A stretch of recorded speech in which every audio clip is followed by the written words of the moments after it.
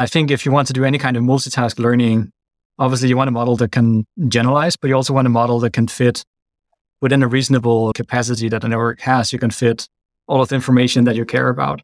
Yeah. And for that, I think predicting like different kind of reward functions for different tasks, you can much easier fit that using a model than predicting all the possible futures using like pixel prediction. Hey there, I'm your host, Kan Jun, and we are Generally Intelligent, an independent research lab developing AI agents that mirror the fundamentals of human-like intelligence and that can learn to safely solve problems in the real world. On our podcast, we interview researchers about their behind-the-scenes ideas, opinions, and intuitions that are hard to share in papers and talks. We hope you learn as much as we have in our quest to understand and build the mind. Nicholas Hansen is a PhD student at UC San Diego working with Professors Xiaolong Wang and Hao Su. He's interested in how to get reinforcement learning agents to generalize and adapt flexibly to new environments, learn with little supervision, and learn continuously over their lifetimes. This summer, he's also a research intern at FAIR, working with Aravind Rajeswaran. Welcome to the podcast. We're really excited to have you. How did you originally get into research, and what were your initial interests, and how did they evolve over time? Yeah, so thank you so much for having me. I got interested in AI, as a lot of other people, I think, at a really young age, where I was sort of curious of how computers worked and everything. I remember as a kid, I would play video games, and I was not really competitive or anything. But I remember playing, and sometimes you would play against like computers and you would see that they were not at the level of a human player, but they did something sensible. And I think I remember I was very curious because I did some like very basic programming back then, just like for loops, if statements and basic stuff. I just couldn't imagine the level of AIs that there would be in those games that you could program that just with if statements. So I think that's why I got interested in AI, like the concept of AI originally. But it wasn't until much later in college that I actually started learning computer science, learning machine learning, and getting an idea of how these things could be built. Once you entered college, did you know that you wanted to work on AI? Not at all, no. I didn't even know I wanted to go to college at first. I got interested in programming and I just, like in math and logic and everything. And I just always, whenever there's a point in time in my life where I would need to pick where to do next, it just seemed like a natural choice to like continue doing that. So that's how I ended up in college. And that also sort of how I ended up doing AI and computer science. Interesting. And how did you decide to do a PhD? I've just stumbled into research. When I came to college, I didn't even know research was a thing that you could be paid basically to learn and just tinker with things.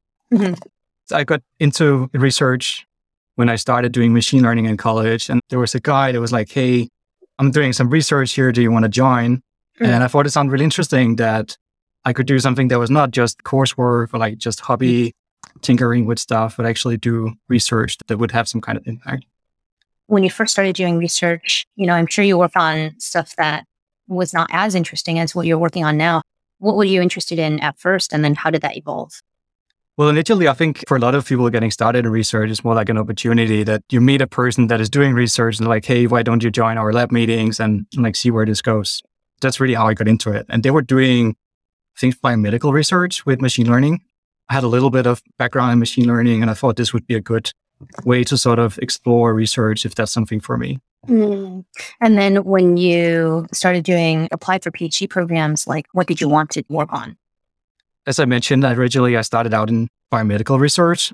Then I learned more and more machine learning, and I've learned that there was sort of more the algorithmic perspective that was interesting more than the applications. And then I stumbled into reinforcement learning. And I should also mention that like when I was in college, it was already at a time where reinforcement learning and DQN and like these algorithms that would play like video games and stuff, they were coming out pretty fast and they were pretty high publicity. So I would see them and think like, I think reinforcement learning is really what I want to do if this general concept of AI is what I want to do.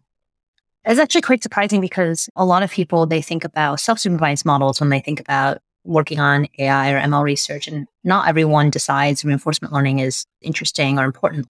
Did you think about, there's something important about reinforcement learning, that's why I want to do it? Or how did you get there? It's a very loaded question. Yeah, I think there's a lot of answers to that. I think for building AI, it's probably a mixture of a lot of signals. I don't think there's any one way that humans learn.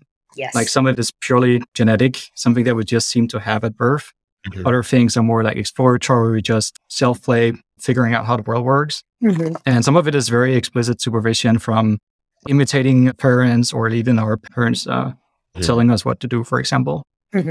So I think really, I've always been more focused on the problem of AI, like how do we build things? And RL seems to be like a pretty big component in that framework. I see. So you're saying humans get at least some signal from reinforcement and like probably a lot of self-supervised and some imitation. I think so. I'm not a neuroscientist, but at least to me, that seems the plausible solution for how we can build something like that in AI. For your master's thesis, you did your thesis on generalization in visual RL. What were some of the research ideas that you were starting to develop at that time? And then how did they transition to where you are now during your PhD? Yeah, it's actually a funny story. I was visiting Berkeley for a while. And when I was there, I was like just getting into RL and I felt like, hey, I want to go here. I want to do RL research. So that was my goal. Then I came to Berkeley and I started talking to like lots of different researchers in computer vision and in machine learning in general and RL and other topics. And I remember I was meeting Ludwig Schmidt, who was at Berkeley at the time. I think he's a professor now at MIT. And he probably doesn't remember even that we met. But it has had a big impact on my research direction, I think. Back then, he was doing research on generalization in computer vision models. And his group or his lab, they did one specific project where they took a bunch of models that were pre-trained on ImageNet, which was the standard way to do pre-training back then. And then they would go out and collect a new test set for ImageNet following the exact same procedure as the original ImageNet paper. And they would systematically evaluate all of these models that have been developed. And, these were all the state-of-the-art methods that we had. And they would evaluate it on this new test set that was almost the same as the original test set. And it turns out that across all of these models, most of them would do considerably worse on the new test set than the original test set. So interesting. And I remember I was seeing that result and it just didn't make sense to me because I was not super familiar with generalization or like even the concept of robustness or adversarial samples or anything like that. So I was very curious of why that would be. And then if you look at the RL research at the time and where people are more focused on the algorithmic, like how can we train a single agent that by interacting with this environment can solve this single task?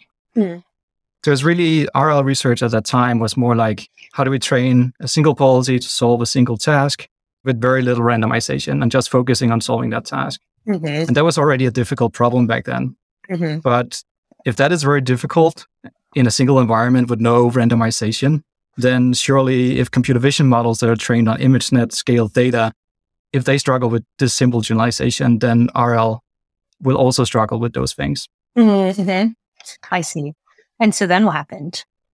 I ended up doing RL research anyway, but now I think that's what got me interested in generalization in RL. And one of the first things that I set out to do is like, how can we actually quantify the generalization of the algorithms that we have right now? So we took, it's a bit of an extreme example maybe, but we took the DeepMind control suite, which was a common benchmark at the time and still pretty popular, which was on image-based RL. So we took that benchmark and then we trained the state-of-the-art algorithms that you would have at the time on those tasks. And then we would go out and develop a new test set for DeepMind control. That was like small variations of it, like randomizing the colors of the objects or the background or the agent or adding textures or changing the lighting and so on, adding visual distractors. And then we would basically just test all these algorithms that were trained on this single environment with no visual randomization and then test it on this other test set. And it turns out they were all doing very, very poorly. And that was maybe expected because it's basically just comparable to one example in ImageNet. You would have like one visual example of how the world looks. And then you would test it on a different environment. It just wouldn't work. Makes sense. And so then once you realize like all these algorithms are doing poorly, what did you want to do next? Yeah, so then I started doing a little bit of survey and I was not the first one to do this kind of experiments. There were other people that were also realizing that, hey, these RL algorithms are overfitting very strongly to the environment. But there wasn't really any solution to that problem yet. But it seemed that one prominent way of like tackling this problem was domain randomization, where basically if you have access to a simulator, you could randomize things in a simulation. There are some practical problems with that. So obviously randomizing the real world is difficult. Yes. It's pretty limited how much you can actually randomize, both in terms of time and also just the practicality of it. And then also, I know domain randomization during training reduces sample efficiency, and sometimes the RL algorithm, like the training doesn't converge and causes all these other issues too. Yeah, it turns out that if you're just randomizing even just colors in simulation, the problem of learning a policy that can now solve the same task in all of these environments also just becomes so much more difficult, Mm-hmm. even if it's just colors. And if you add other kinds of randomization, it gets even harder. Mm-hmm. So it didn't seem like a scalable way to do this. And so is this what led to one of the first author papers you had, policy adaptation during deployment? Yes, I think that was the first realization that clearly we cannot train on all environments that exist, both because we cannot, like in the difficulty of training these algorithms, but also just the practicality of defining all of the things that we want to be robust to. Totally reasonable. That turns out to be a challenge. And there's another, this is sort of a sidetrack again, but there's another interesting work that I also saw at the time. It was a paper by Dan Hendricks, who was also at Berkeley. And he was doing research in generalization in computer vision, basically studying the choice of data augmentation that you use, how does that affect the generalization of your model? And there was a very interesting result that was basically, if you add color augmentation, you will be robust to colors. But you will not be robust to changes of textures. You will not be robust to changing of rotating the image, for example. And there was a very extreme example in the paper where I think they would add something like Gaussian noise to the image and then train a model on that. And then it would test on a different kind of noise. And that also would not generalize. Oh, no. So it just seemed hopeless to do this kind of data augmentation and randomization as the solution to generalization. That's hilarious. Wow. It never occurred to me that Gaussian noise will not generalize to different types of noise. It was very surprising to me. But I think that's why I was sort of realizing, okay, we need to do it. I think it still plays a very important role in generalization, but it can't be the only solution. That doesn't seem to be scalable. You can imagine why Gaussian noise might not help with rotations, for example, right? They're not quite really the same thing. But yeah, it does seem really hard to define ahead of time. And is it even really learning if we as machine learning engineers go program the 1,500 different data augmentations in there from the robot things that need to be robust? It seems like it's sort of missing the point a little bit of some of the promise of machine learning. Totally. Yeah. Yeah, shifting a lot of the effort away from designing handcrafted policies to designing handcrafted data sets. Exactly. Yeah, sneaking extra handcrafted stuff in there is not really where I want to go. Right. Well, we can talk about policy adaptation during deployment if you want. I thought the paper was quite interesting. This idea that your goal is to adapt this pre-trained policy to new environments without getting any data from the target environment, because you might not have any if you have a robot, and also without access to reward signal. And, you talked about how the previous work was mostly this domain randomization, but has all these problems.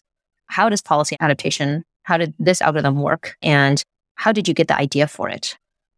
As a concept, the problem was this generalization that you cannot randomize on everything, but what if we just train a policy on a single environment? And then what can we do to make that policy generalize just a little bit better to new environments?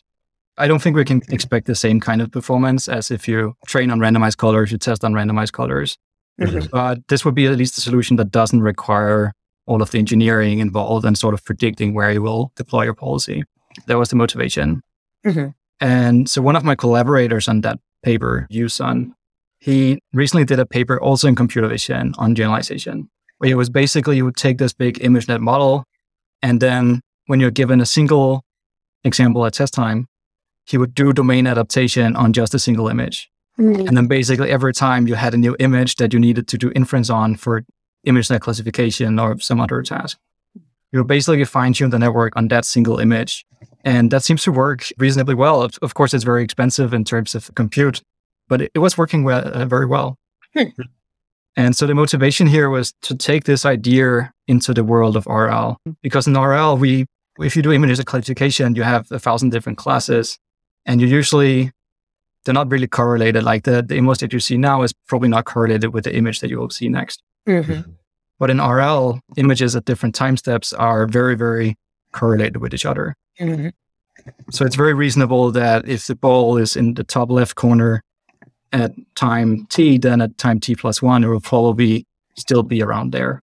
And if you're walking, if you're doing navigation and you're walking into a room, the room is going to look pretty much the same at this time step and a few time steps into the future. So what we decided to do is we took this idea of doing self-supervised domain adaptation on images, and we took that into RL, and we trained our policy as you would usually train it in a single environment. But then we would also learn an auxiliary self-supervised objective. It could be like a forward dynamics model, inverse dynamics model, contrastive learning, you name it. We think we decided to go with inverse dynamics model in the end, but really it's just about having an objective that doesn't require rewards or something that you would usually need for RL. But then after training this policy, we would put it into our test environment that the agent had never seen before. Then the question was, how can we adapt really fast to this new environment?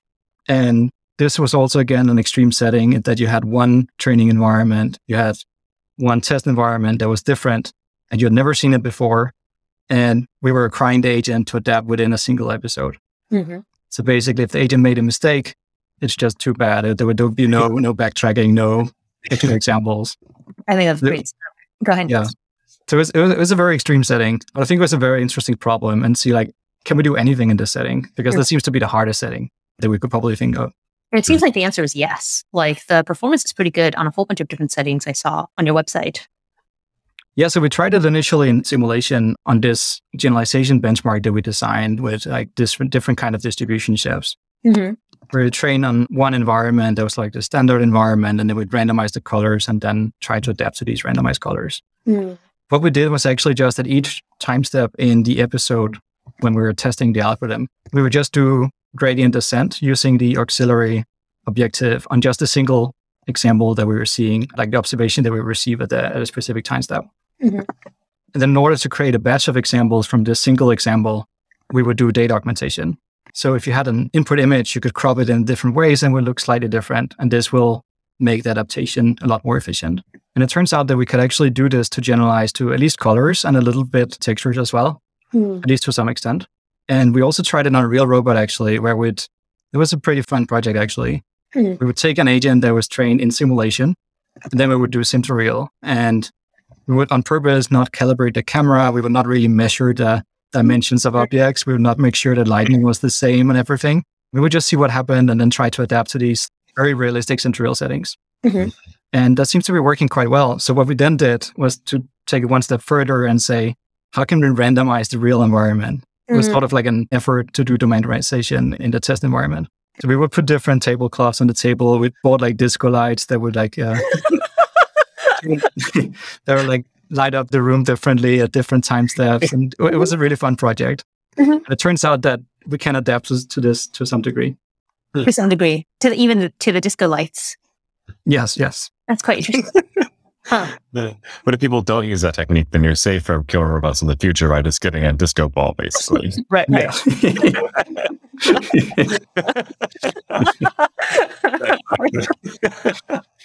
That's hilarious.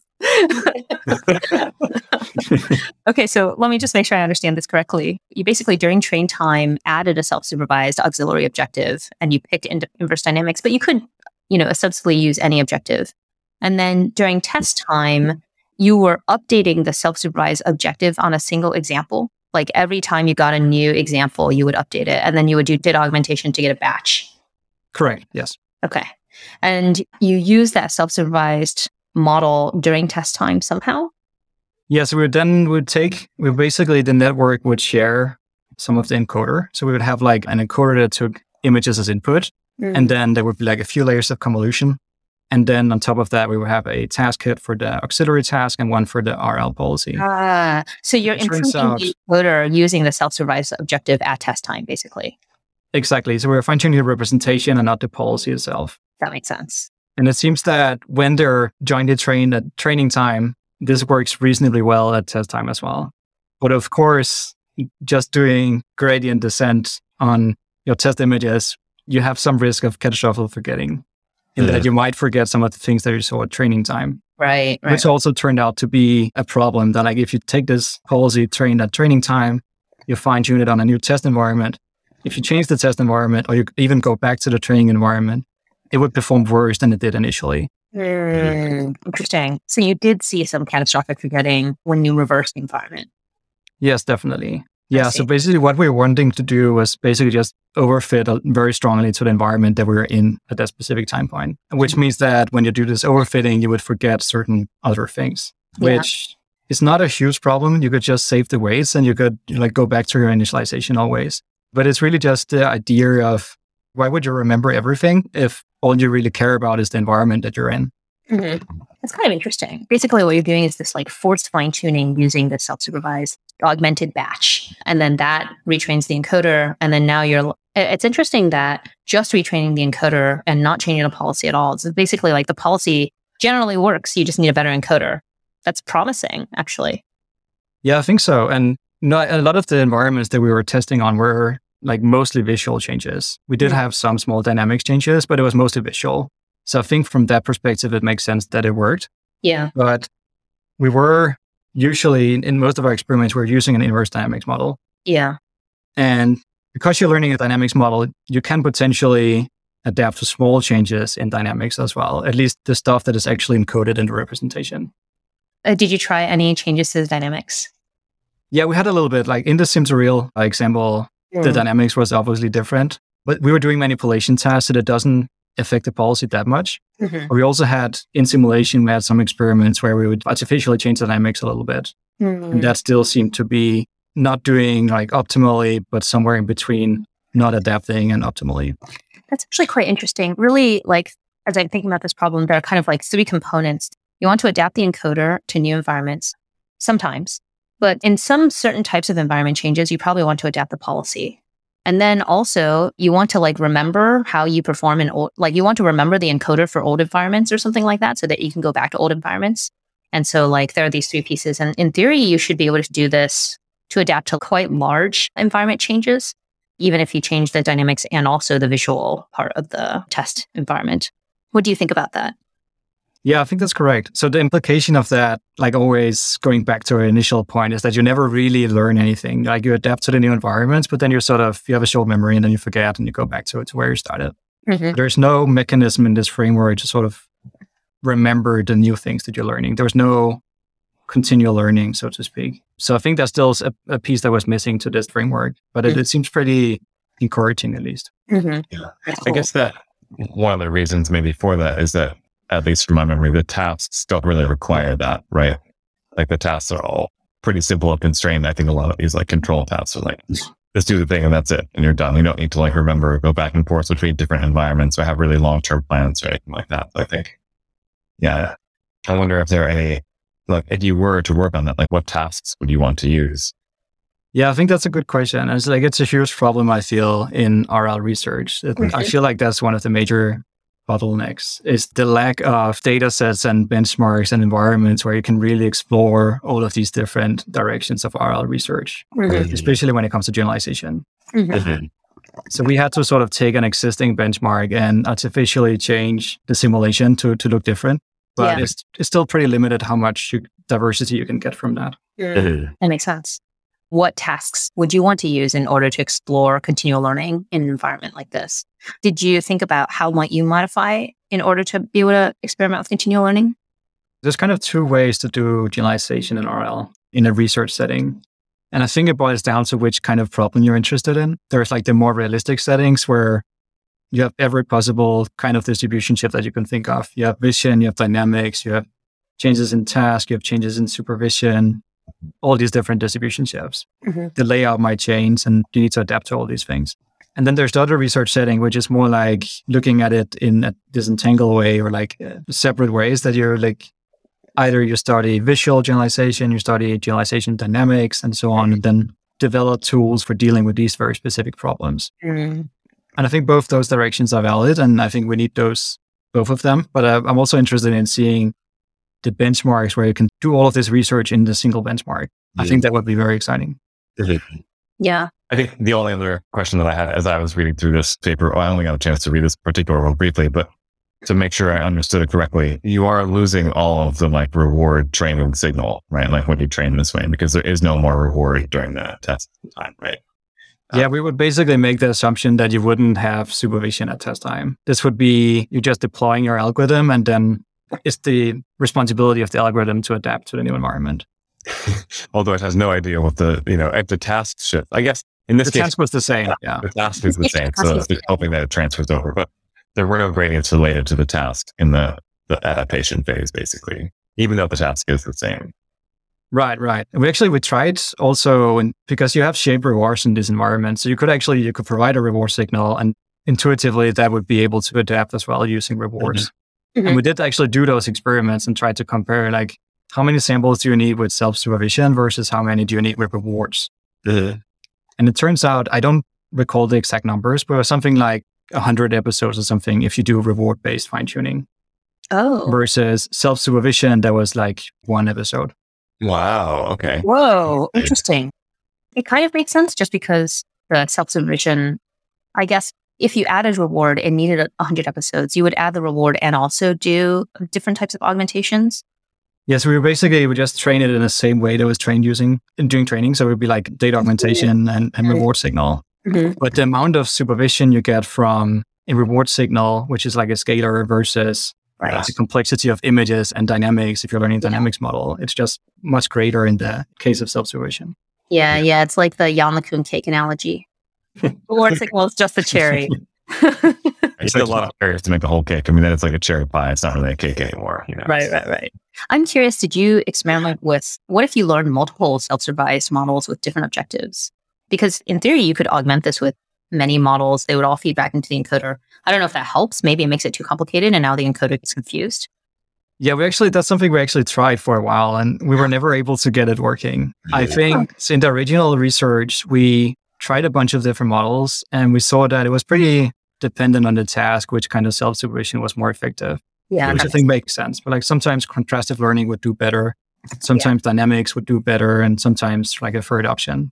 Yeah, I see. So if you combine the two, I guess there's something like the encoder doesn't know what information to encode, or there's something not general enough. Yeah, and I think that's one thing. And the other thing is also just the complexity of actually, like in terms of wall time, actually doing this. It becomes impractical. And if you want to run something on a real robot, there's a certain frequency that you need to interact with. That makes sense. That was a constraint. But then what we tried to do was at least try to probe the model and figure out like which out of these 5 self-supervised objectives would be more effective for this task that we're solving. We're trying to find an automatic way to do this, but we never really found a consistent solution. It was very difficult. Interesting. So kind of after this paper, where did you go from here in terms of research interest?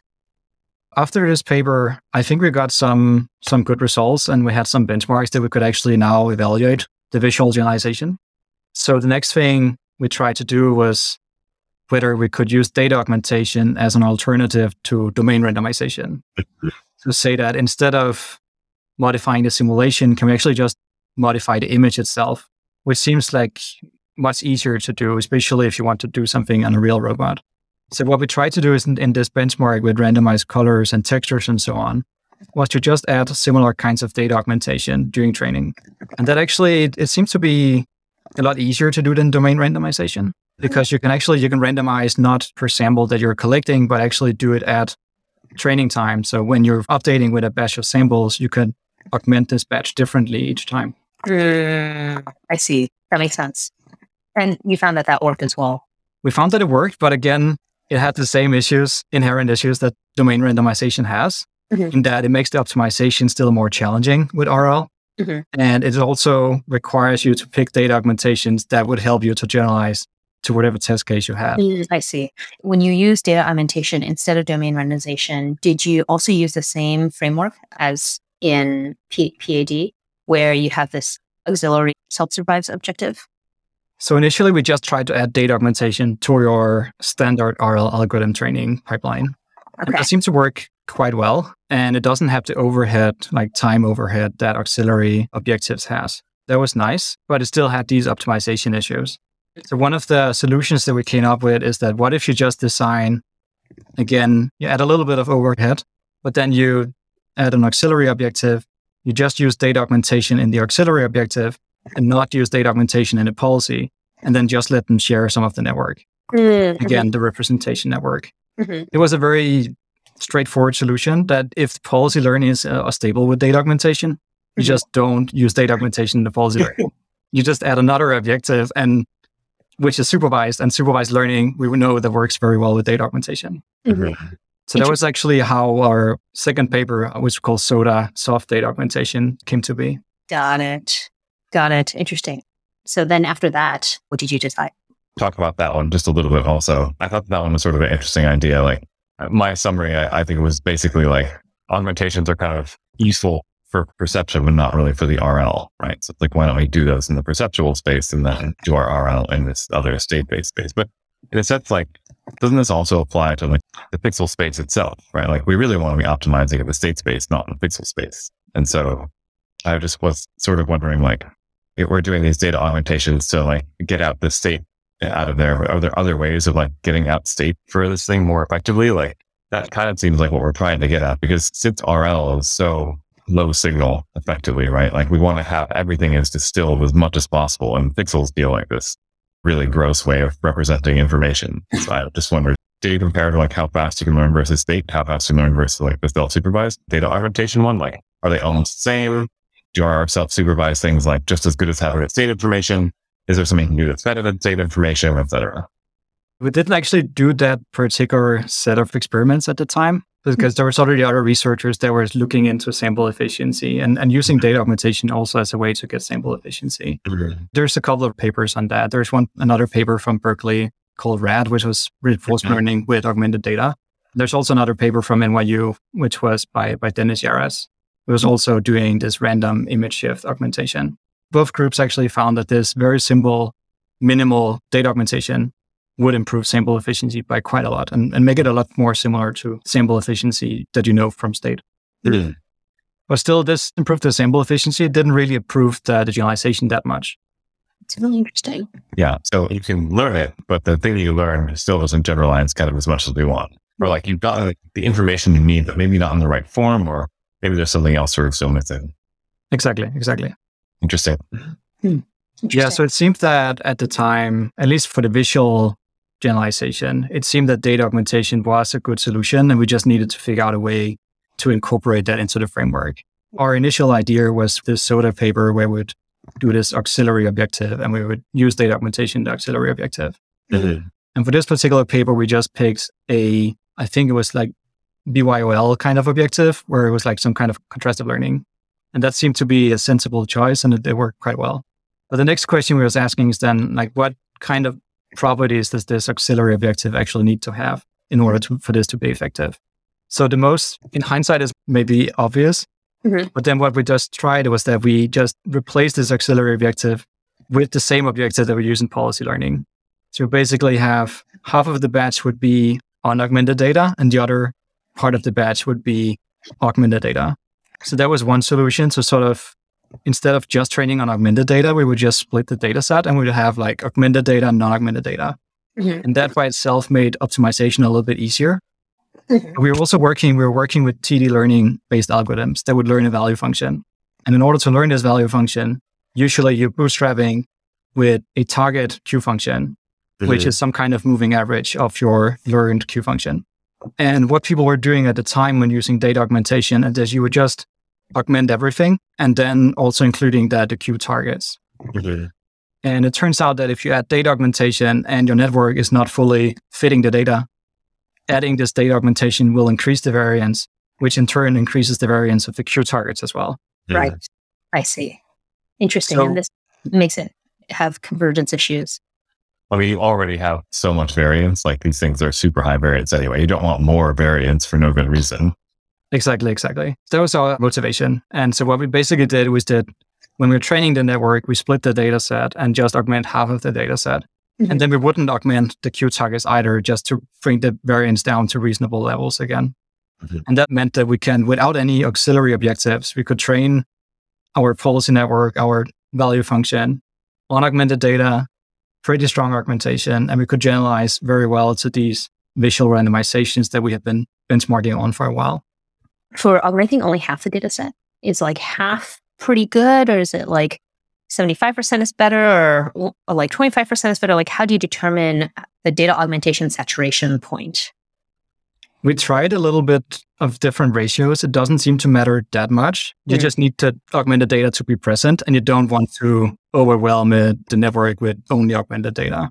That makes sense. Yeah. It feels like a lot of things with neural networks are like this. Like if you concat some extra data or added some extra data, if you concat some tiny little vector on some huge vector, it might not work out. Right. But if it's like roughly the same size as the other one, it's probably fine. It doesn't matter if it's, a third or 2 times as big, but it does matter if it's 10,000 times as big. So I guess that sort of makes sense that the image augmentation half and half seems fine. Yeah. It's like sensitive only to order of magnitude. Yeah. Yeah. That's interesting. Yeah, it seems to be like that in a lot of cases. I remember also seeing in computer vision, again, domain adaptation works. They would also deal with kind of stuff like forgetting. When you take an ImageNet model, you fine tune on a new data set, but you still want to retain some of the things that you learned in the ImageNet data set or whatever data set you were using. And for that, also another very simple solution was just to add half of the original data and then like train half of the original data and train half of the new data. And that seems to be, it's a very simple solution, but it just works so well in practice. Great. That's great. I wonder how far you can stretch it, but that's interesting. I feel like a lot of research is like that, especially in RL. It's like a lot of times it's the small details that really matter in terms of performance. Yeah. I feel like for us, at least, we see performance of our own networks kind of like a pile of hacks. The more hacks you pile up, the better the performance is, surprisingly. So the small things really do matter a lot. That's what it is. Yeah. I'm really much of an engineering person. So I love tinkering with all these small details. Yeah. I mean, that was one thing that actually stuck out for me as I read through a bunch of your papers in preparation for this today is it feels like there are a lot of these where like, oh yeah, that just seems right. Like that's just the right way to get the details right for that. Like, why would you want to add extra variance to the Q targets? Like there's just no reason to add that in there and it's already really high variance. So yeah, that checks out. There's like a lot of places where if you like just think about it and they're like, yeah, if we get the details right, like surprise, it does make it somewhere between a little bit and a lot better. But with RL, sometimes it's kind of hard to measure too. So I guess I'm kind of curious when you are thinking about these different research ideas and measuring them, given that it's so noisy, how do you know like, oh, this actually worked or we broke something, et cetera?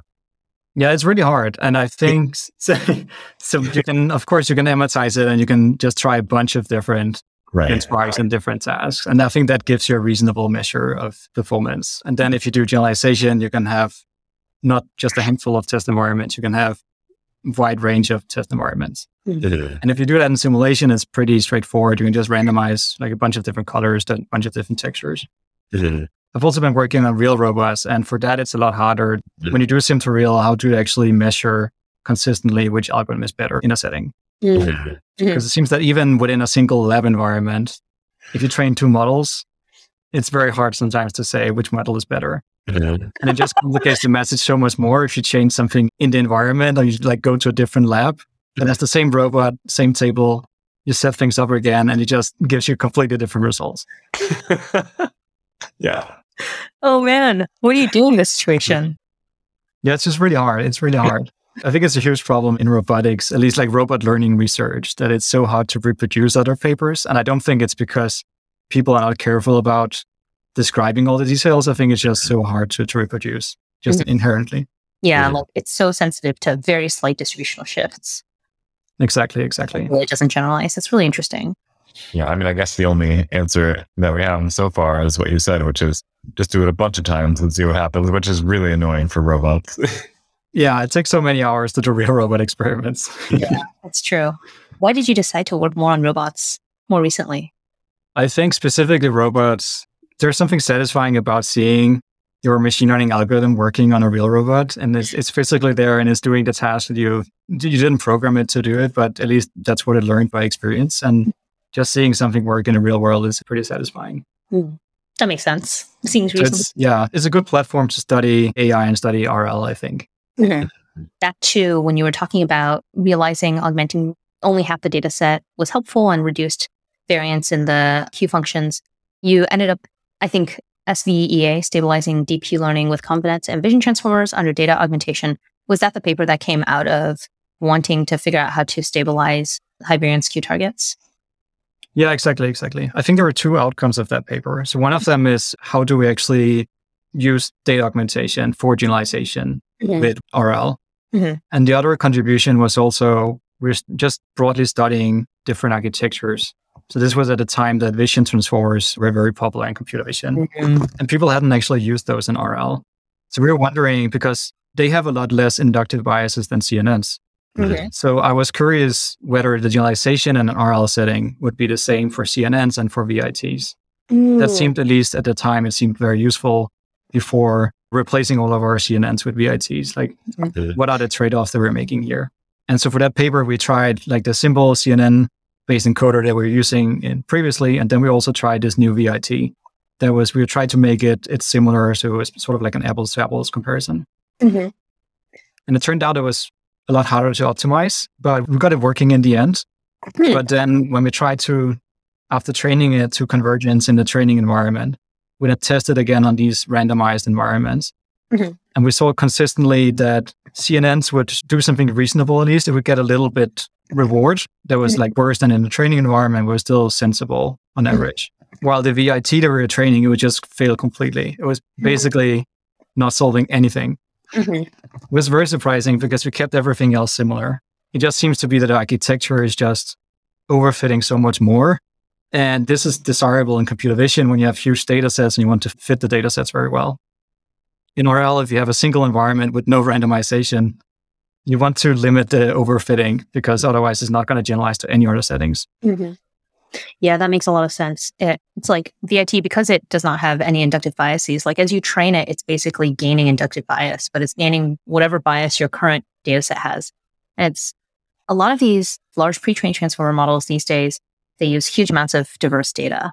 Do you think that if you did some kind of like VIT pre-training on a large image data set, that it would do a lot better and kind of get to something more reasonable? Yeah, so actually we tried something even similar than that. We just tried to add our data augmentation to the VIT. And it seems that if you do apply data augmentation, you get pretty much the same test performance as with the CNNs. And sometimes it was slightly better. Interesting. There does seem to be a data issue mostly with these models. And so I think moving forward, if you want to use vision transformers and other big architectures with less inductive biases, if you want to use that in an RL context, I think we need to think carefully also about the data. Yeah, that makes a lot of sense. There was a paper, I forgot what it was called, studying what VIT was learning and then comparing it to CNNs. And it seemed like, I don't know if I'm remembering this correctly, but I think in the early layers of VIT, once it's fully trained, it actually learned CNN convolutions. And then it learned some convolutions early on. And then in later layers, it learned some kind of like average pooling situation. So interesting that it kind of turns out CNNs are pretty useful, or good inductive bias, I guess, would be the conclusion there.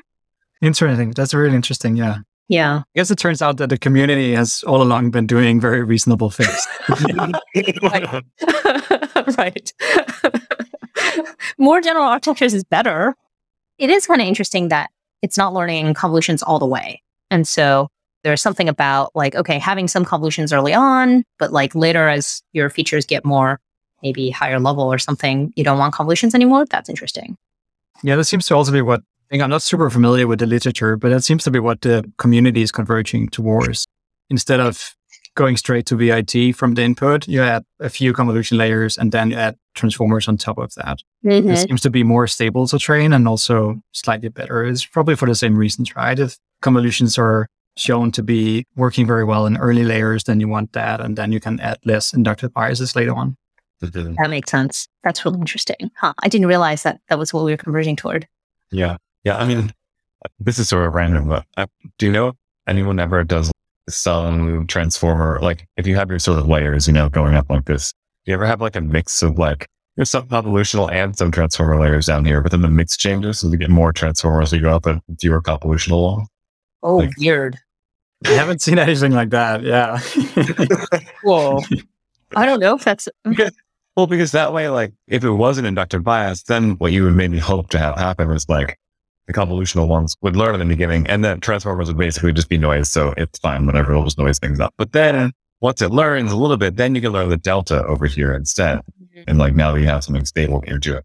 I don't know on RL, like if you have enough, but I'm curious on the like just pure computer vision, if that, because that sort of makes it easier. It's kind of back to the, like, if we had 50-50, augmented and regular data, like it's so annoying to set this hyperparameter. If we have 2 convolutional layers or 3 or 4 or 7, like, I don't, why not just dump them all in there and see what happens? Yeah, I think it's interesting. I could see that happening in a lot of cases where, like, if you're not particularly concerned about inference speed or anything like that, instead of having a single backbone, you could just have multiple backbones, and then you could just like fuse them all together somehow. Yeah. Yeah. So then after you did all this Q-learning stabilization stuff, then what happened? Like, how did you end up going toward, I think one of your more recent papers, temporal difference learning for model predictive control, like branches out from that quite a lot. You combines this long horizon planning into the model. Like, what happened? Yeah, it's a funny story. So I was actually still at the time working on generalization. And we had a particular problem setting that we were trying to work with and find a solution. So we were trying to do some adaptation where, like, you have this environment that would be self-resetting, and you would have a policy that would just interact with the environment, collect data, and then slowly learn a model of the environment. And I was looking for an algorithm, like a backbone algorithm that I could use for this problem and just add my contributions on top of that. But the more I looked, it just seemed to not exist. There was like, we wanted to do this long horizon predictions, and training a neural network to do hundreds of time steps of prediction is just very difficult. That didn't seem to be feasible, even in state space, let alone when you do image-based RL. And then there was the other alternative. There was something like Mu0 was out there. It was, you know, like not trying to do video prediction or anything like that, just try to learn the reward function and then do this with this long horizon predictions using the value function. But again, this algorithm was based on MCTS, like Monte Carlo tree search, which was for discrete action spaces. It wasn't very straightforward to make that work in continuous action spaces. I'm aware that there are some tricks that you can do, like you can branch out the more actions that you're taking and sort of like build this discrete-ish continuous action space. But it seemed like a very complex solution. Actually, what we tried to do then instead is go back to scratch and ask, what is it that we really need to build here? And we wanted to build something. We knew it was not doing predictions in pixel space or image space because that was the difficult problem. So what else we could do? We could model the environment without doing this reconstruction. So we need a supervision from something. So that's where Mu0 came into the picture, and they were doing reward prediction. They were doing value prediction.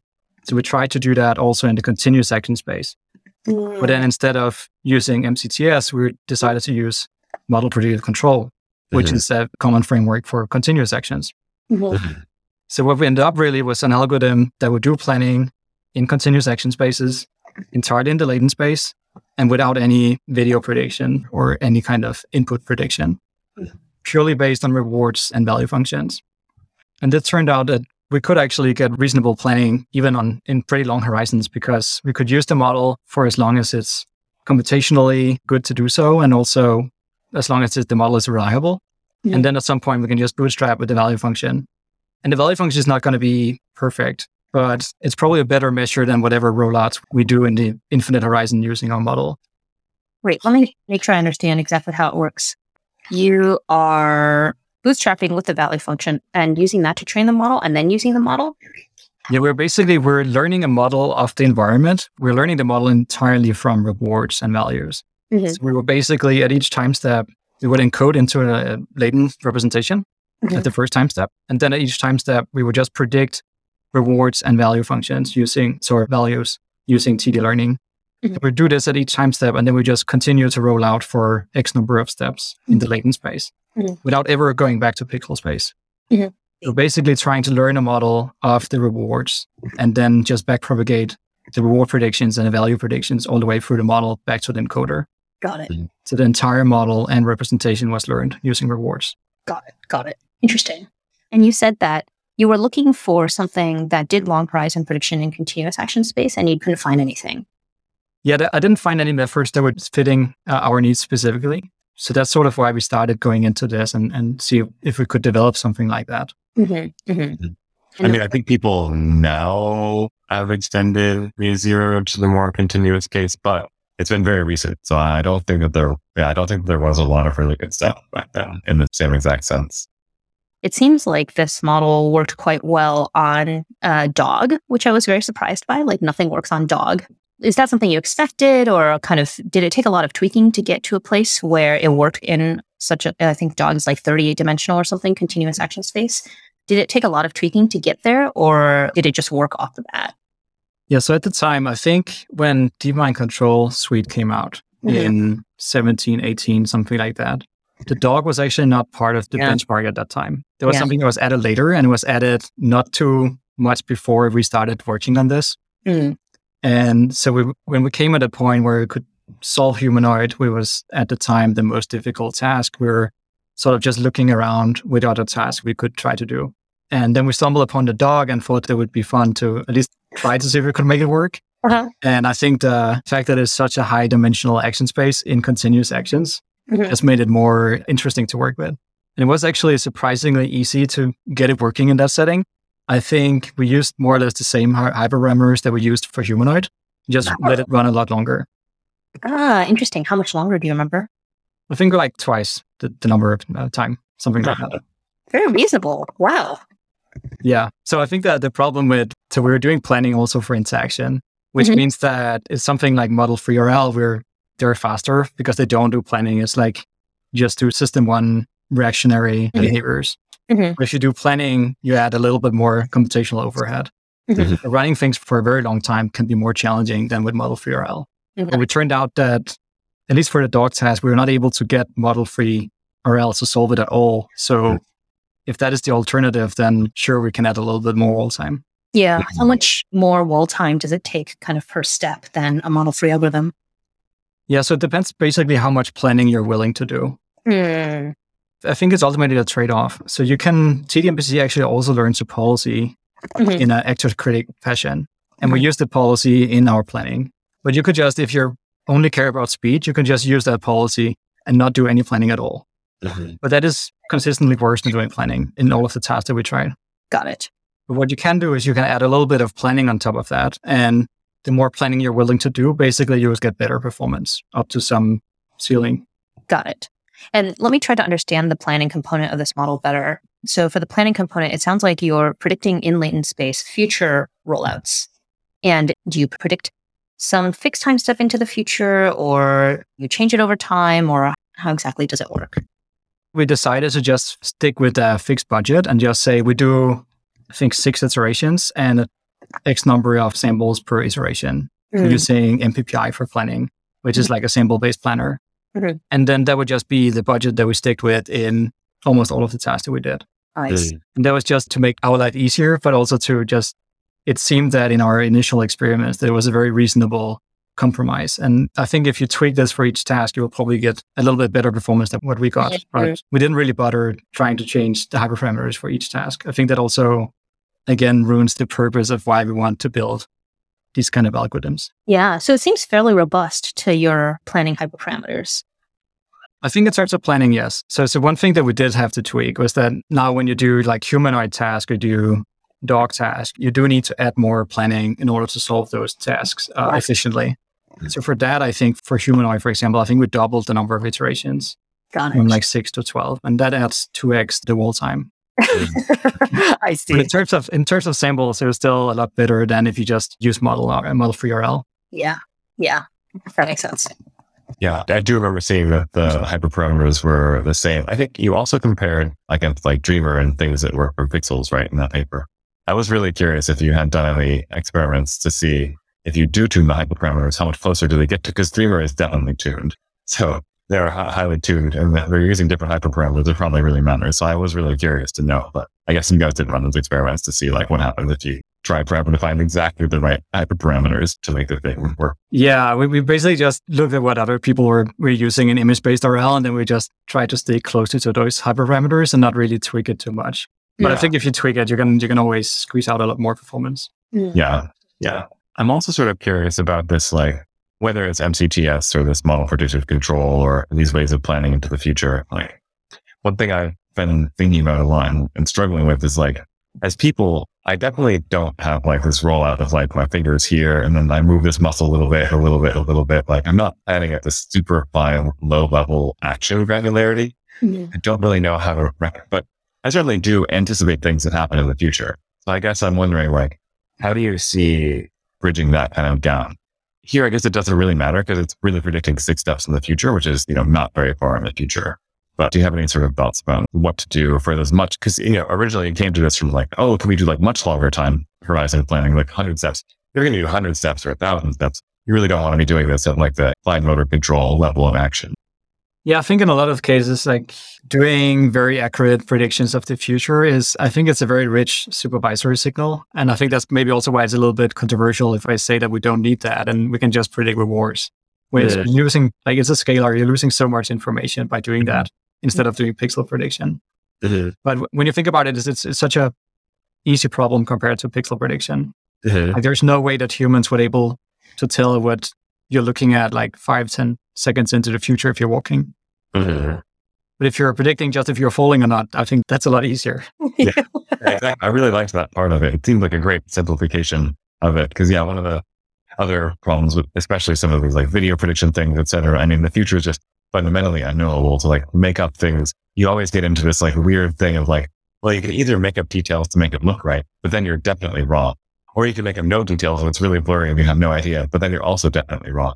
So you're doomed either way. And I think this is a nice way to kind of skirt that problem. Yeah, it's an interesting problem because I don't think anybody knows the answer. Like, what is the right way to do it? I think if you're doing pre-training and you have lots of data and you can train a model, I think you at least, it might not be accurate, but it will be a good initialization probably for doing other kinds of fine-tuning. Whereas I think the reward-based model is probably more like if you have limited data and you just want to build a model that is very accurate in this one task. That seems to be a very good solution. Yeah. Maybe you could have something in between. Maybe you could have something that predicts only specific things about the future that are themselves useful for predicting the reward. Because that's really what I care about. If I think about going to the store, it's like, oh yeah, like I have enough money to buy the thing. Yep. Okay, great. Right. Like I just need to check 1 or 2 bits about the future, not what color the sign going to be. Right. And I think another aspect of also is if you want to do any kind of learn a model of the world that is like not for a specific task and you want, I think that's what most of the community is doing right now is the promise of model-based RL is to train a model on all kinds of tasks and it can solve a new task like zero shot or with a little bit of fine tuning and it just knows how the world works. That's not really the reality of what people are doing. People are training a model still from scratch on a single task, solving. You might do it from pixels or anything and the complexity of the task might be getting hotter, but you're still solving one task but using a model. Yeah. And I think if you want to do any kind of multitask learning, obviously you want a model that can generalize, but you also want a model that can fit within a reasonable like capacity that a network has. You can fit all of the information that you care about. Yeah. And for that, I think predicting like different kind of reward functions for different tasks, you can much easier fit that using a model than predicting all the possible futures using like pixel prediction in that case. But of course, a valid concern then is if you're learning reward functions, will it actually generalize to new tasks? Yeah. And like I said, it starts to depend on the diversity of the reward functions that you use for your training. If it's a similar sort of reward, maybe. But if it's a crazy different reward, yeah, maybe not. I guess in theory, like a lot of these planning models, they predict in latent space instead of in pixel space, I think. And like the most recent Dreamer, I guess I wonder like, what is the real difference between predicting a reward function for a task versus predicting in latent space? In theory, Josh, to your example of getting milk at the grocery store, if you're predicting in latent space, then maybe milk is like some part of your latent space and you should be able to know that you need. Well, in Dreamer, at least, you're using those latents for reconstruction as well. It's a part of your loss function. Oh, right, true. And so there's a reason to put a lot of extra junk in there that you really didn't need just for the rewards. I see. And so if we have latent, like, non-reconstruction latents. So if you can do non-reconstruction, but then it's self-supervised in a different way where you're like, that's still, like, if you're putting pressure on it to include a bunch of extra information so that it can like game this one metric, that's right. Kind of what but like, which metric do you want to game? The like prediction about things about the future or your reward or whatever. Like you want like a sort of balanced version that predicts just the stuff that you're going to need and nothing more, but nothing less. Yeah, I should mention also, I think Dreamer is an excellent algorithm also, and I have a lot of respect for Daniger, the lead author of this. But I think it's again a fundamental question of like, do you need to model everything or do you just model the things that you care about? Right. And I think coming back to generalization, I think if you know the kind of different tasks that you want to do, then maybe something like just modeling the reward functions or capturing parts of the environment, that seems like a reasonable choice. Right. If you just put an algorithm, like an algorithm or policy out in the world and you just collect a bunch of data using that policy, now you want to use that model to solve a new task in the same environment, but you had no idea that you wanted to solve this task, then maybe learning everything is a better solution if you can actually fit that into a neural network. You probably want some combination of the two for something that's actually a general agent. Like you want something that learns from the environment. It makes me think of something kind of like your auxiliary self-supervised representation, where like, unfortunately, I guess like it's slower.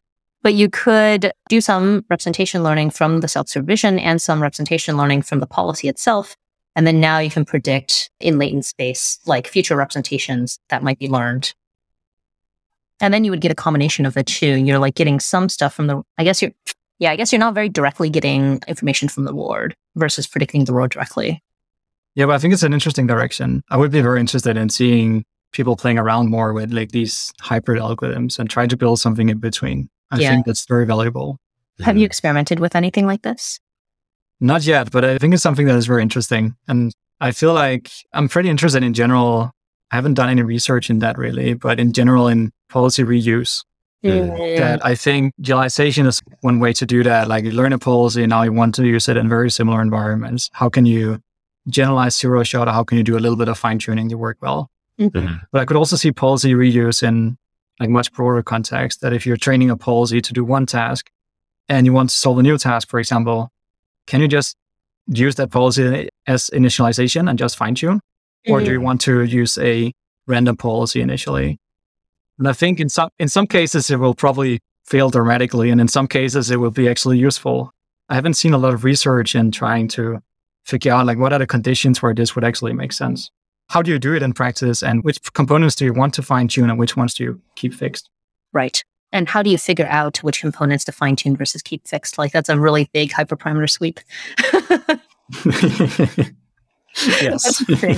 Do you have intuitions on when it would be useful or in what situations it would be useful?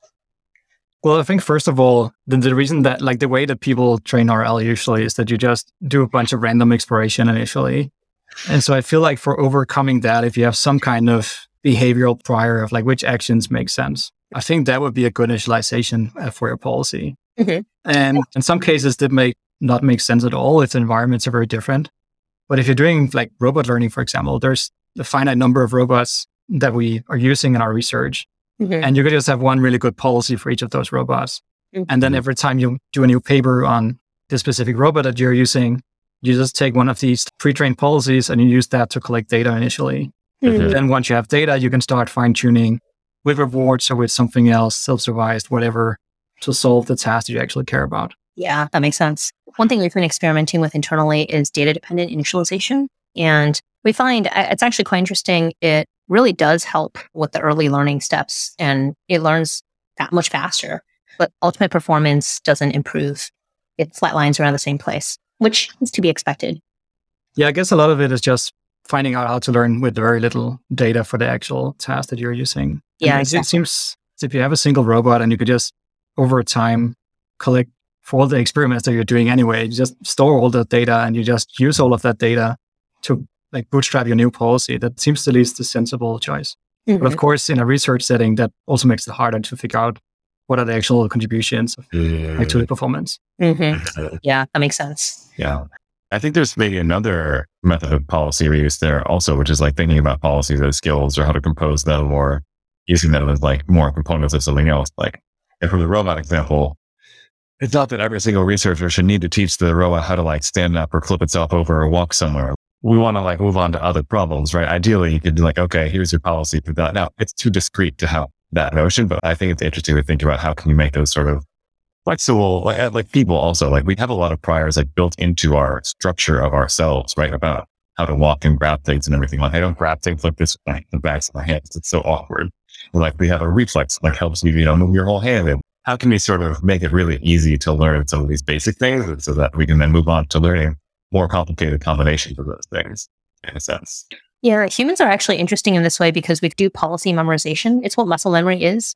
Muscle memory is like memorization of a policy. And then that allows us to do reuse pretty well.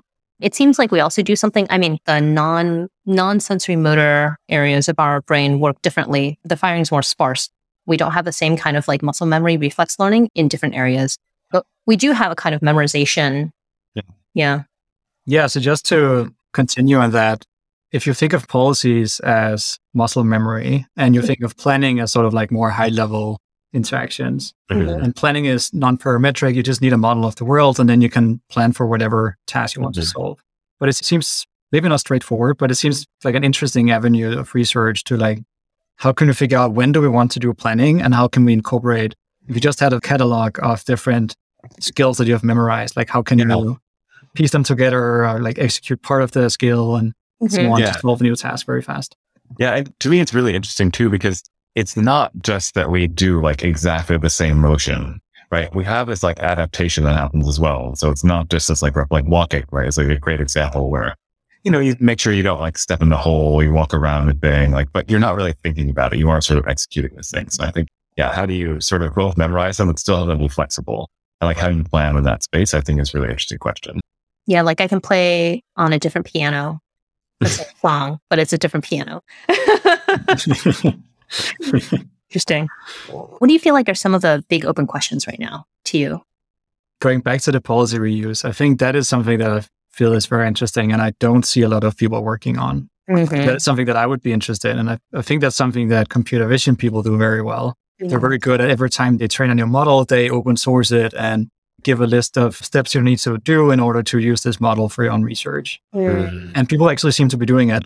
They take these off-the-shelf classifiers and representation networks and like state estimation stuff and all these different kind of models and piece them together and add their little contribution on top of it. And I think that makes the field progress a lot faster. When on RL research, I think it's not as common to release your policies, for example. And I don't think people take pre-trained policies and add stuff on top of that. And that means, again, as you mentioned already, that every time we want to solve a new problem, we go back to sort of to scratch to like train our own policy. Yeah. And that seems to be limiting in what we can do. If all we ever do is like train policies to do reaching and picking up objects, we're never going to get to like the next level of research. Yeah, that's totally true. I think something that is interesting, initially I would have said, oh, well, maybe people don't release their policies because pre-trained policies don't work very well. But there is something interesting in your work that we talked about earlier, where you're training the self-supervised auxiliary network and the policy network together, and you're just improving the encoder during test time, and you're using the same policy. It seems to work fine. So I think maybe there is actually an argument for like actually reusing the same policy would be fine. Yeah, and I think if the models, I also haven't released a lot of models myself, so maybe I'm also party guilty in that. Part of the problem.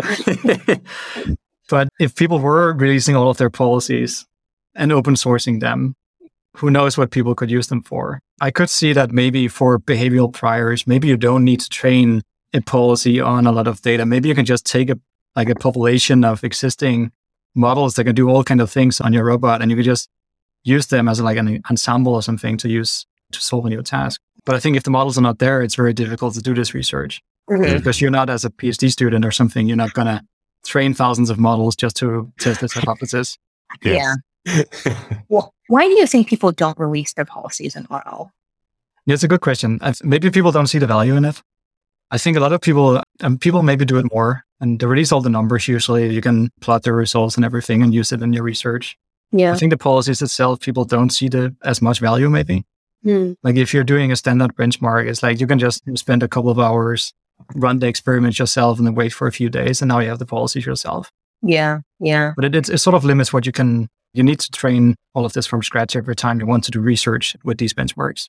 It could also be like a model-based versus model-free thing. Like for so long, we were in a model-free regime and it was super cheap to train policies, and now it's not super cheap anymore. And like maybe we actually should be releasing our policies now that it's more expensive to train them. Yeah, I think so. And also, I think especially moving from state-based agents to pixel agents, it's even now, I think model-free RL and a lot of benchmarks, it usually takes at least half a day, 1 day, 2 days, sometimes depending on the task, which is fine if you just want to solve a single task. But if you want to run hundreds of tasks, it adds up very quickly.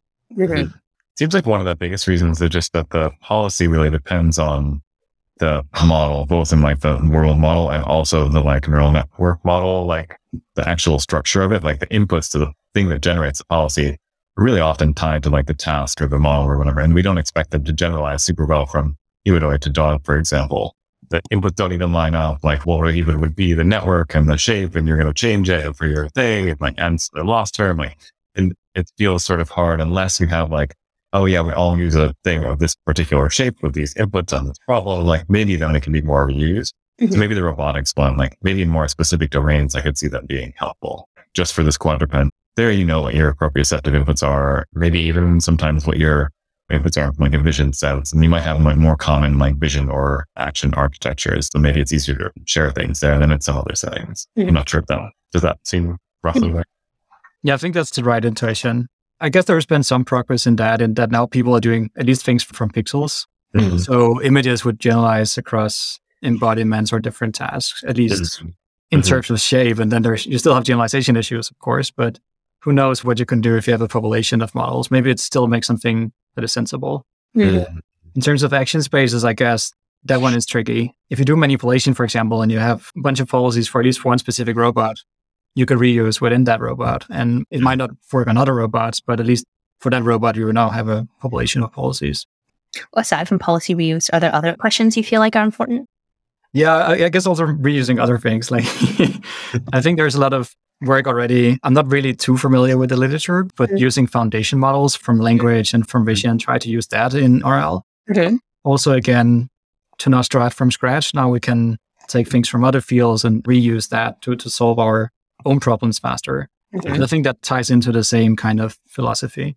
Yeah. Are you thinking about playing around with them, or have you already? I haven't had the time to really play around with them in an RL context, but that's something I would be very interested in. I think both bringing in pre-trained models from other fields, but also maybe what can we do with all the data? And so a while ago, we did try to use external data sets to do generalization in RL, but basically like using these external data sets as data augmentation, for example, or I've also seen works now with pre-trained representations where basically you train a network on an external data set, which already has a lot of visual variations. And then you would just use that as your backbone for your RL policy, which is also very reasonable because then you don't really need data augmentation because you're already trained on the visual representation, at least on a lot of different data. Yeah, exactly. It's interesting. I'd be curious to combine like a pre-trained encoder that's pre-trained on a whole bunch of different visual data with your like auxiliary self-supervised plus policy network. I would expect it to perform a lot better, especially now you can focus your self-supervised network on inverse dynamics or things that are not visual. Yeah, I think that would be interesting. And another direction for that is also how can we actually leverage these tools in a model-based setting? If you have a model of the environment, you can actually start doing data augmentation, not just in observations, but also in the action space or in the dynamics of itself. If you have a good model, you can actually, if it's good, you can simulate different physics, for example. And that might be a way to train policies that are robust to like, at least small perturbations in the physics. When you are working with real-world robots, do you find that there is a lot of difference in the physics? Because I guess we think the real world has similar physics, but I guess the way that the physics is learned, maybe it's not. My research philosophy is try not to get too hung up in the details. And I know that my real robot is not the same as the simulation. And I'm not pretending that it is. And I'm not putting in the effort to make my simulator look more like a real world. I try to tackle it more from an algorithmic perspective, like how can we build algorithms that will still perform reasonably well if we don't make all of these assumptions or like engineering. That makes sense. Something like even something as simple as camera calibration. I feel like it doesn't take that long time to do in the real robot, but it's just like it's an extra step. And ideally, we just have an algorithm that if the cameras are reasonably similar in simulation and real, then you could just use it out of the box. You don't need to do any fine tuning or like calibration. Yeah. You just want to be able to deal with it. Yeah. That makes sense. What do you feel like are some controversial opinions that you have that other people maybe don't agree with? I think that would still be what kind of supervision we need to learn a model. Like, do we want to use pixels or input prediction or like modeling in the input space? Or can we just use the very simple source of supervision like rewards, for example, which throws away a tons of information, but zeroes in on the things that we really, really care about when we're learning this model. And so the controversy would be like other people think that you need pixels or modeling in input space for supervision, and you think maybe rewards is enough. Yeah, I think so. At least sometimes it seems crazy to just throw away all this information. And because there's been a lot of progress in self-supervision and stuff in computer vision and language. And it seems that if you're just doing reward modeling, we're throwing all of that extra supervision and progress away. I think it's not mutually exclusive, but I think there's some controversy there. If somebody were to argue, if you were to steelman the other side, so make the best argument for what the other people would say in response to your reward is all you need, what would that argument be? Generalization is the biggest concern. If you train a model to be predicting rewards for a small number of tasks or even just one task, like how on earth is this going to work in a different task? And maybe it's the same environment, but a completely different task that doesn't share any properties with the task. Mm-hmm. If you're doing video prediction, this would be pretty trivial. You would at least be able to like know how the world works and everything. And it's not clear if this is true for reward-based models. It seems there's some truth to that. Like if the tasks are very similar, it does seem to work in our experiments, but it's kind of blurry when it works and when it doesn't work. Mm-hmm. And so given that you're all about generalization, like how do you deal with this? Do you think that this can be overcome, or do you think that that's like an inherent issue in reward modeling? Yeah, I tend to, again, take the very simplistic views. And I think of this generalization as a data issue. Yeah. That if you just have enough data from a lot of different tasks, then just purely reward-based learning will give you a representation that is good enough for the vast majority of the tasks you want to solve. And it also doesn't seem that other algorithms at this time, at least, are generalizing to other environments and not a task. So if they're not, I think it's fair that our model is also not. But it's but yeah, who knows what happens in the future? That makes sense. Any other controversial opinions that you want to share? I don't know. Thoughts on sim to real? In that you've done some work in sort of sim to real. I think there are some people that are like, oh, sim to real, and the real world is too complicated. We haven't trained the real world. Other people are like, oh, simulators are great. You can use all this data. Where do you fall sort of in the spectrum from sim to real being terrible to great? There are two camps right now. There's like, we just care about the real world. We just train the real world as well. And I think that's reasonable, but we don't really have big data sets. Again, every time you train something in the real world, it needs to start from scratch. Mm-hmm. And you can do that reasonably effective now. I think there's been a few papers recently that show that you can actually do this in a few hours. But again, it would mean that you're starting sort of from scratch every time you have a new task. Mm-hmm. Whereas in simulation, you can generate a bunch of data, but it might not be accurate model of the real world. So it's unclear, I think, like, do you want to just purely do things in simulation and then hope that it transfers, or do you want to train in the real world and be limited by data? Mm-hmm. And I think it's very hard as a PhD student to generate data at this scale that you could actually train things in the real world. But hopefully someone else out there with more money and a bigger team of engineering that can actually work full-time on this, they could build big curated data sets of real-world interactions. Mm-hmm. So you fall somewhere in the middle then, maybe? I think so. I think right now I think both are interesting. I think we might want to do something that's in between, yeah. Like, how can we start out with simulation and then collect real data and then either like adapt using that data or merge the knowledge between simulation and real? Mm-hmm.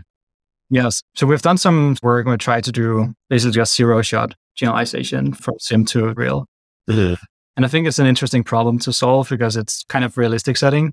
But it always seems like even sim to sim is pretty difficult. I know the lab that I'm part of at UC San Diego, they developed a simulator called Sapien and a benchmark called ManySkill. Mm-hmm. And it's basically robotics benchmarks where you have visual sensors, you have complex robots like multi-hand, need to do very complex manipulation. Mm-hmm. And they collected a bunch of, like, they used Partnet, I think, as the data set. So you have thousands of different objects and like cabinets and drawers that you need to open and close. Mm-hmm. And it turns out that even in this case, if you have hundreds of different drawers and you train a robot to open all of these different drawers, then you give it a new drawer that is not part of the original 100, and it just doesn't work. No. So another way to keep yourself from future robots, make a custom-made door handle. I think, yeah. So I feel like what we are right now is just so far away from these home robots that will be able to do things in our house and adapt and everything. It's just seems so far away. Yeah. In my mind, actually, there's a sensor problem. Like, humans have really good sensors. We have so many good sensors on our hands are perfect, are like awesome sensors. That's why we can use them so well. But for robotics, even the like pressure sensors we have right now is super low resolution. And so we have to do everything from vision. And so it's kind of like using our hands while they're numb, which I've tried to do, and it's really hard to do. Maybe it's really hard for me to do because... No, it's hard. Well, maybe it's hard because I'm accustomed to like all my wiring is like using sensors, but I really don't know how to use my hand when it's numb. I hurt my thumb a year ago and I don't have a lot of sensation in the left thumb very much. And it actually, like, I still have to look at stuff to do it. So it's not that you just get used to it. Like, I can kind of do it, but it is a meaningful difference. But maybe if you were 1 year old and you had better neuroplasticity, then you would like learn better how to do it from vision. And then the nerve will be healed, but it's an interesting question, actually. Yeah, a lot of research is limiting themselves to like 1 or 2 sensors. Like we do image-based RL, we have like a very small resolution RGB image, or do state-based stuff, and you don't have the image input. And I think a lot of people are not even considering tactile information, just because maybe from a hardware perspective, it's difficult. Yeah. It seems like in terms of like world model learning, having more sensors, more sources of information, that might even get you a very reasonable model just by incorporating all the different sensors that we have available. Yeah, that does seem right. It's interesting. There was one other paper you had where you did, it seemed like just depth to appropriate receptive data for one of those robots. And then, oh, look, it can walk better. That sort of made sense. I was really surprised that other people had not already done that. It seemed like it was a good idea. You definitely want to know where the stuff is so you don't run into it. Yeah, it's interesting. I'm very impressed by all the research in locomotion robots recently. I think we're getting at a point now where both the robots are getting cheaper. It's something that people in a lab can actually afford, but it's just getting very easy, I think, to actually get things running on these robots. And with RL, it's actually working pretty well. And it takes maybe a PhD student like 3 months or something to get something running on a robot, which I think is very impressive. But still, a lot of the RL policies are sort of focusing on how can we do sim to real and overcome these generalization gap in dynamics mostly, because everything is trained from robot state information. And it doesn't really account for the vision of what's around the robot. Just focused on how can we get this robot trained in simulation to actually walk in the real world and be robust to all the kinds of diversity that we have in the real world. Obviously, you want a robot that if it can work on flat ground, it can also work in grass. It can also work on all kinds of other rocky terrain or whatever. But still, it seems like when people walk around, try to walk with your eyes closed, it's very difficult. Especially if even on flat ground, but also if you're walking upstairs or something like that, you want to use your vision. Yes. And so adding depth, was that like you saw other papers adding depth and you're like, this seemed to work well, or how did that come about? So I think actually we started out with RGB because I think that's how humans do it. But it turns out that if you just add RGB and you have like color images, then you're dealing with all the complexity again in the vision generalization.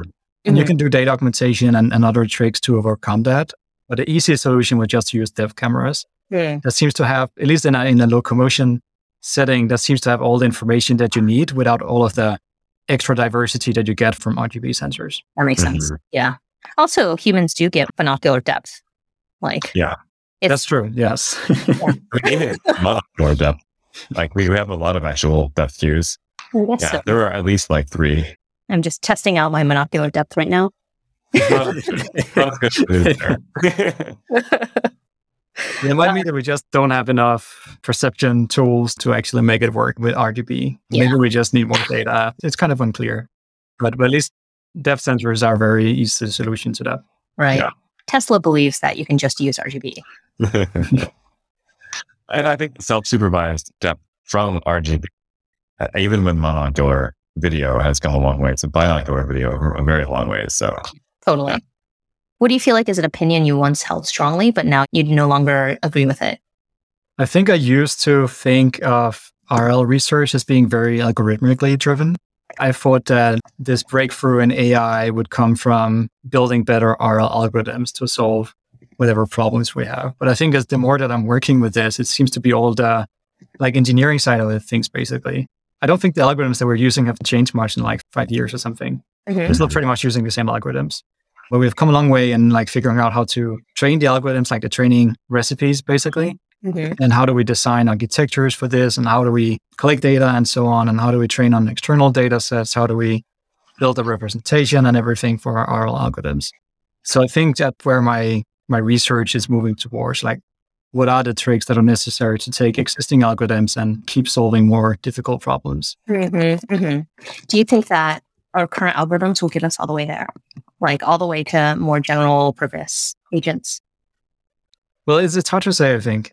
There's a lot of the components there. I think people have shown that they're provably efficient or close to that in terms of just learning a task from a reward signal. Okay. But going beyond that, I think there's a lot of other components that humans are using that at least Model 3RL doesn't have, like doing planning, switching between different hierarchies of decisions. Like sometimes we want to be very fine-grained. Sometimes we just want to move in a general direction, and that's good enough. And I think memory is also something that's lacking a lot in RL. Mm-hmm. It's basically, I think most algorithms, they don't even have any recurrency. It's just like input is like a single image or like a stack of a few images. And basically everything before that, you just forget. Yeah, it's true. Right. So you think there is some room for algorithmic improvement to add things like planning, hierarchical decision-making, and memory and things like that? Yeah, I think those components are important, but I think you cannot add those to current algorithms alone and expect that to work. I think a lot of it comes from maybe we don't have the right benchmarks either to actually really test that and verify that. Mm-hmm. So I think that's one thing. Like, how do we build the benchmarks? How do we build the simulators or real-world environments to test this kind of algorithm? And also from a data perspective, like how much data do we need? Like, where do we get the data from and so on? And I think there's a lot of like these things that seem small or trivial, but actually matter a lot in doing this kind of research. Mm-hmm. And if you were to build the right benchmarks for being able to actually show that planning or hierarchical decision-making or memory is useful, like what kind of tasks would you, or like what kind of things would you want? One thing is probably benchmarks that are more long horizon than a lot of what we've been seeing right now. If you're limiting your benchmark to picking up a blog and putting it on a shelf, that's pretty long, like short horizon. It's pretty limited in scope. And we seem to have algorithms that can do that pretty reasonably. But how to actually go from that to have an algorithm that can be given an instruction like with language or some other instruction and actually be able to carry out this whole plan that it has in its head and solve do this complex manipulation. Mm-hmm. Something that humans can easily do.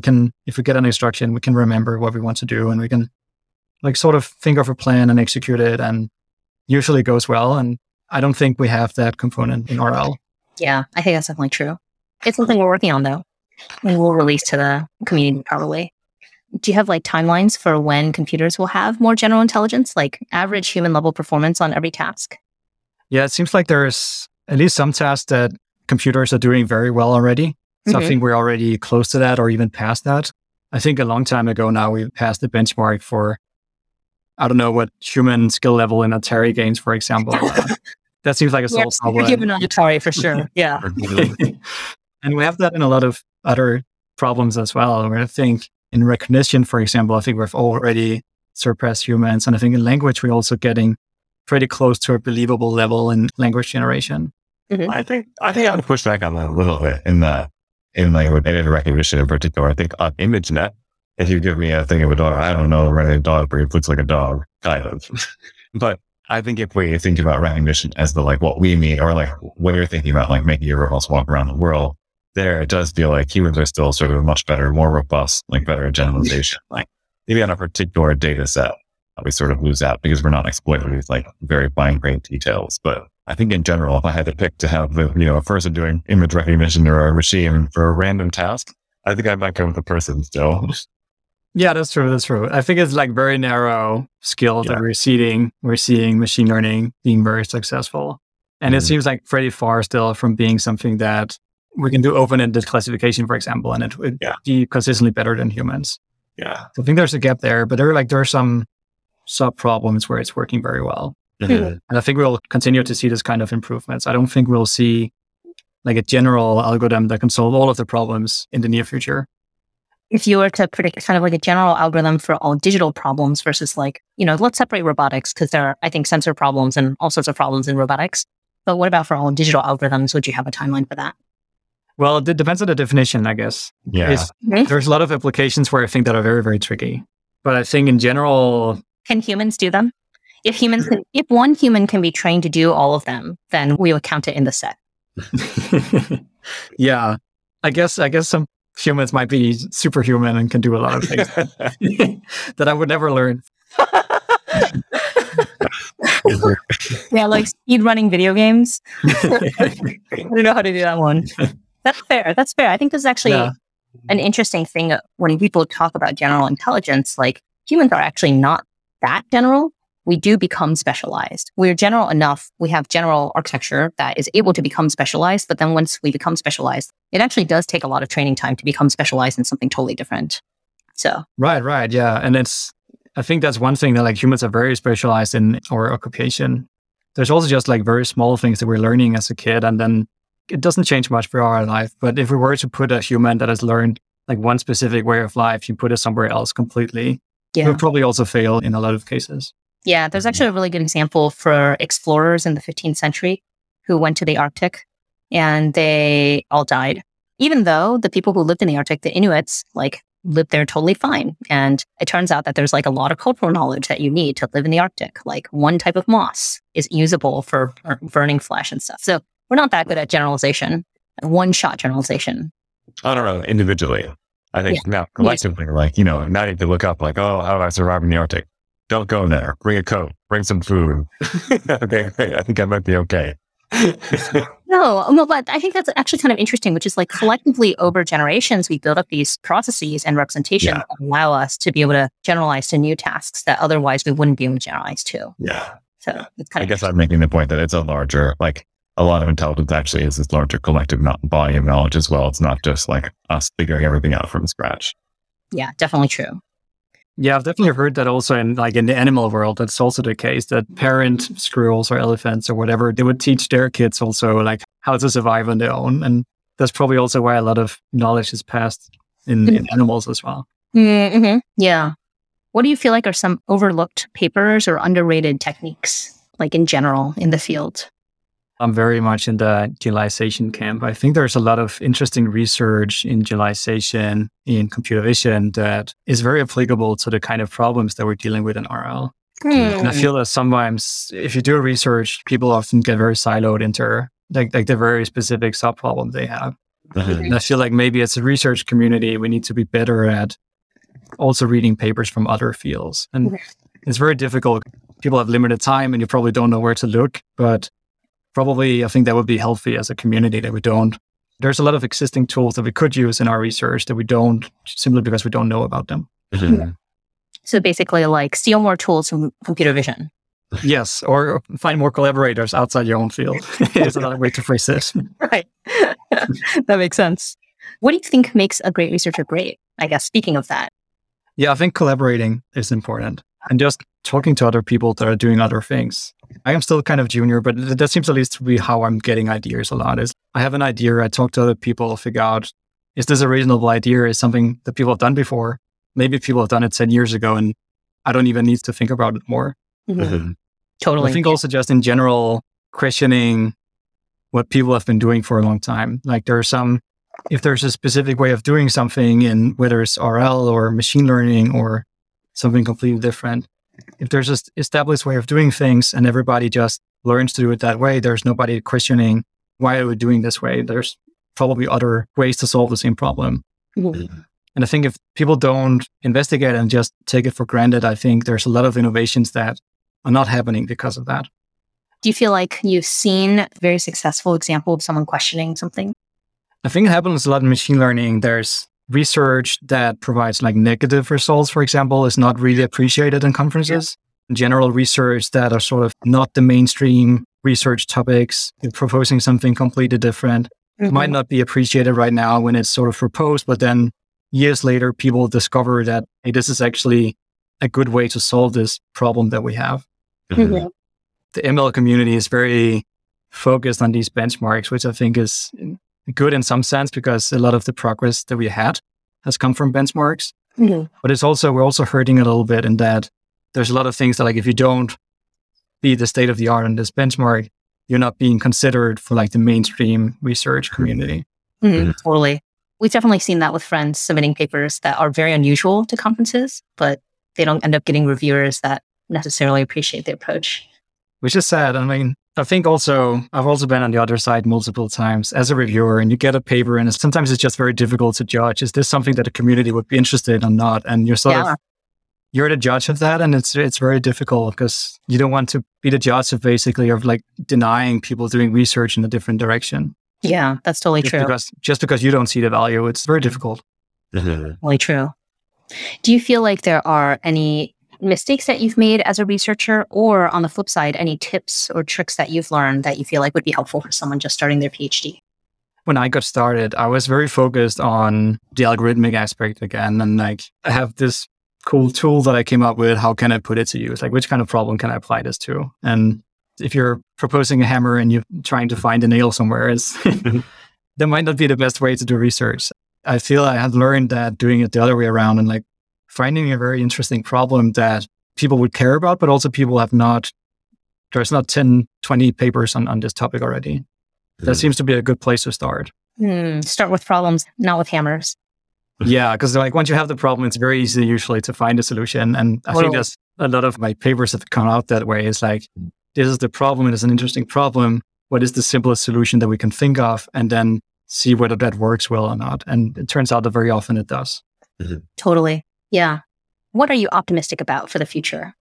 I like this general idea or philosophy that AI will be useful for like everyday citizens. And I think we're already starting to see AI being commercialized in a lot of industries for very specific problems. But I'm hoping that also AI is something that everyday citizens can use and get a benefit from. Yeah, I agree. Are there specific applications that you're imagining along those lines as an everyday citizen ourselves or as yourself? I think there's a lot of things behind the scenes that we don't see necessarily, like something like recycling, for example. Like right now, it's mostly human driven. I could think a lot of that. Like it's very physical, it's labor intensive, and it's very physical. So I think there's a lot of that kind of jobs that could be not replaced by robots, but at least they could not take the same physical toll on the workers that are working in those fields. I think those are things that are kind of invisible. There's also, of course, a lot of more visible applications of AI, like cleaning robots or like cooking robots or all kinds of different robots that are more like service-based, providing a service for people or removing like a daily chore that people have. Yeah. Yeah, I definitely agree. I feel like there are a lot of things that are limited by intelligence right now, literally intelligence resource, that it doesn't make sense to pursue recycling because it's not that cost effective for a lot of places. But if you had more intelligence resource to be able to sort things, to be able to see what should be recycled and what shouldn't, to figure out how to recycle certain materials, then suddenly it starts to become cost effective and now you can do recycling. So I definitely agree. Like these are very exciting areas. Yeah, and there's some, like, a lot of it is like removing the physical labor for people, but there's also some applications that are outright dangerous for people to do and deal with chemicals and stuff like that. And in those cases, you can replace it with robots and the human would just be controlling the robot or like instructing the robot what to do. So the human would be removed from those chemicals or heavy machinery or whatever that might be dangerous to people. Yeah. On the flip side, are there any risks that you see for more powerful AI? Yeah, I think there's a lot of risks that probably, I guess as a researcher, you don't have a lot of power over it. But there's a lot of risk, I think, to society. And it's very hard, I think, where AI is right now to sort of envision what the future will look like when AI is everywhere. Yeah. It's something that definitely we need researchers to do that kind of work. I could see potentially a lot of risks in who are the governing people of these AI models. Is it governments? Is it military? Is it corporations? Or is it something that people will get power of individually? And I think the ML community has done a lot of work and computer science in general has been very open source with a lot of technologies. So hopefully that is also the future, that we will keep being open source and share the technologies. Yeah. There's an interesting story about democratization of computing, where some people think that because it originated in California, where there was a whole movement around in the 60s, the counterculture, this like anti-industrialization, anti-authoritarian movement that combined with the culture of computing led to like this idea of the personal computer, of empowerment of individuals. And like that was not the default path. We had mainframes in the 50s, and that would have been the default path. Mainframes owned by big banks and by governments. And I think there's a similar crossroads for AI where you can end up with totalitarian governments. It really does enable totalitarianism much better.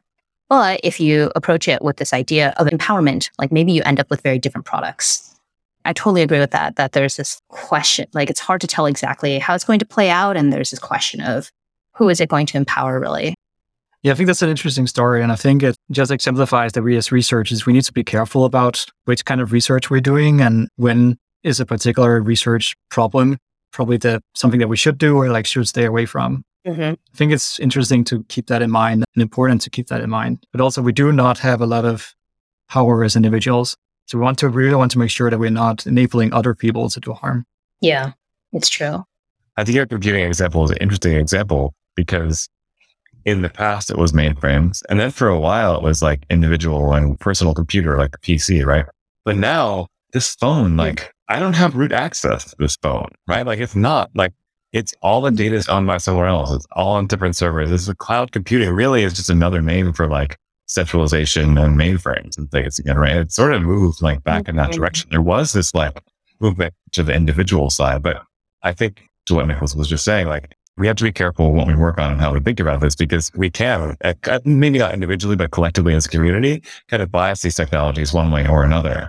Right. And I think there was a big push for like individual power and freedom that comes with computing. And there were a lot of individuals, I think, that kind of pushed things in this direction. And it wasn't just like a technical thing that happened that way. The technical default is for it all to be in the same spot. It's annoying to send people like hardware and have it all be maintained somewhere else. Like it's just not as cost effective to have thick clients. But it was that way for a while. You can imagine AI kind of going in either of these different directions. And we do have a lot of influence over it, actually.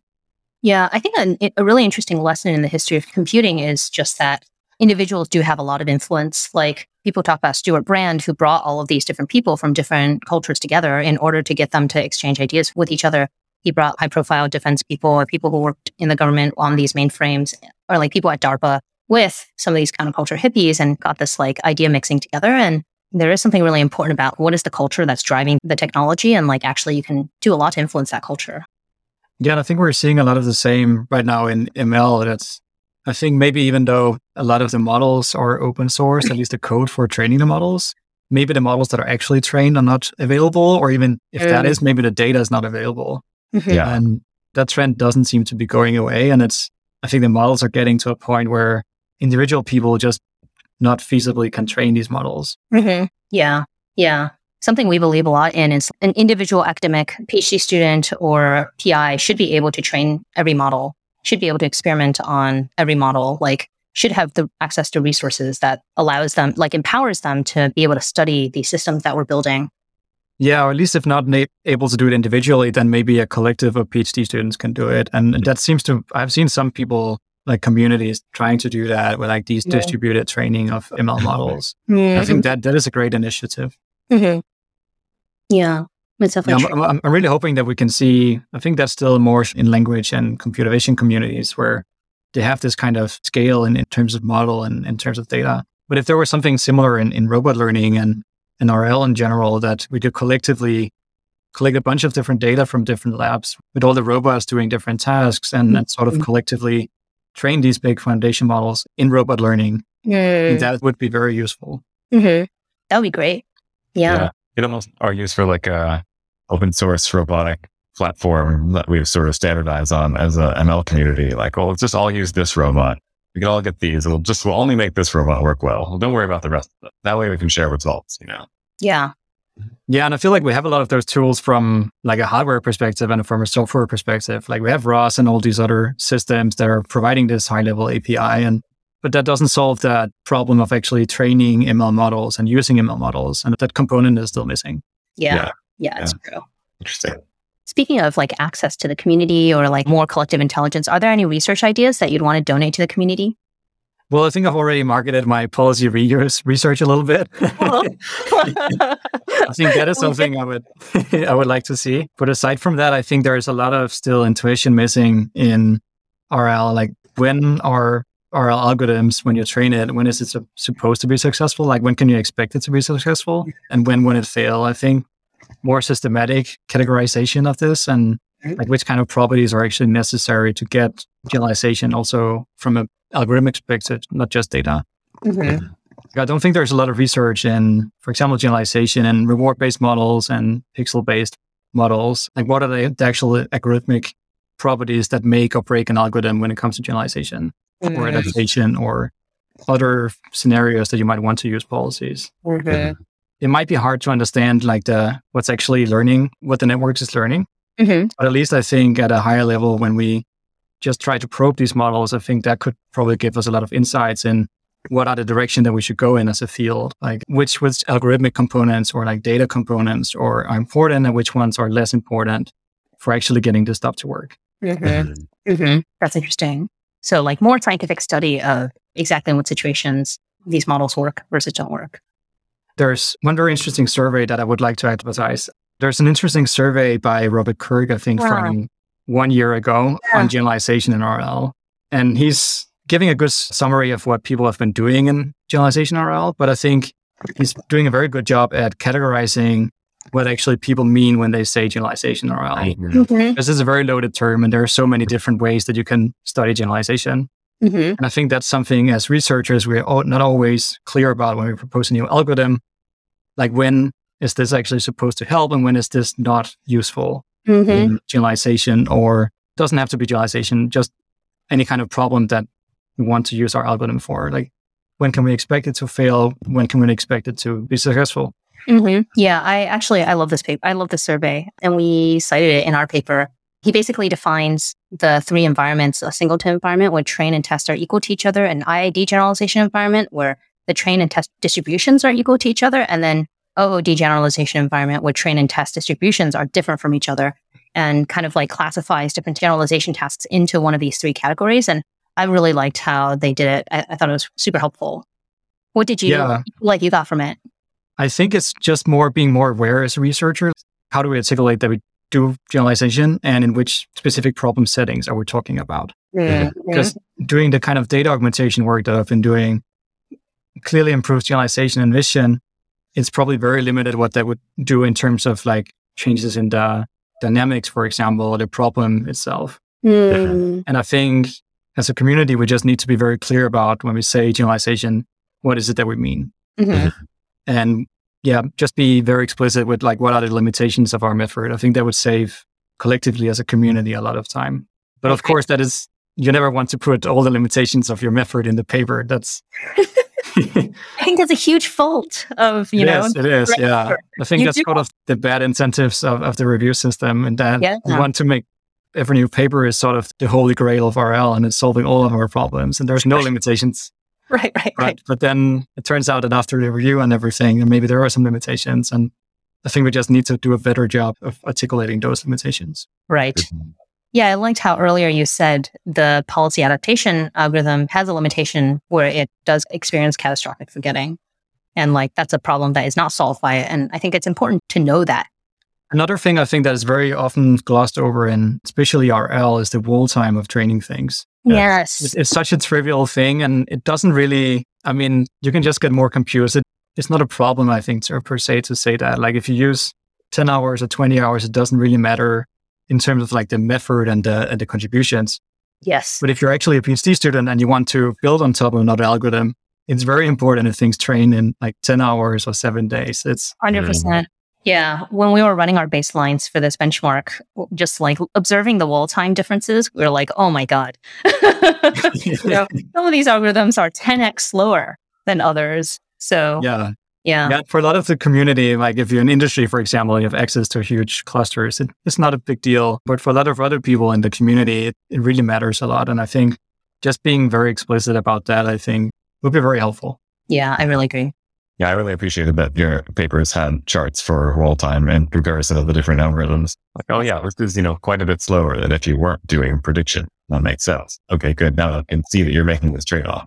Good. Yes. Yeah, I mean, that's really what everything is. I think everything is a trade-off in research. And when you're developing new method, there's probably some things that you're solving and some things that you're like adding in wall time or algorithmic complexity or a number of lines of code or whatever. I completely agree. Yeah. Awesome. Well, thank you so much. I really appreciated it. I think this policy reuse idea is quite interesting, and it definitely is underexplored. So I hope other people hear this and then they end up exploring it. Yeah, thank you so much for having me. It has been a great pleasure. Thanks for listening to the Generally Intelligent podcast. If you like this, please consider giving us a rating and leaving a review on Apple Podcast.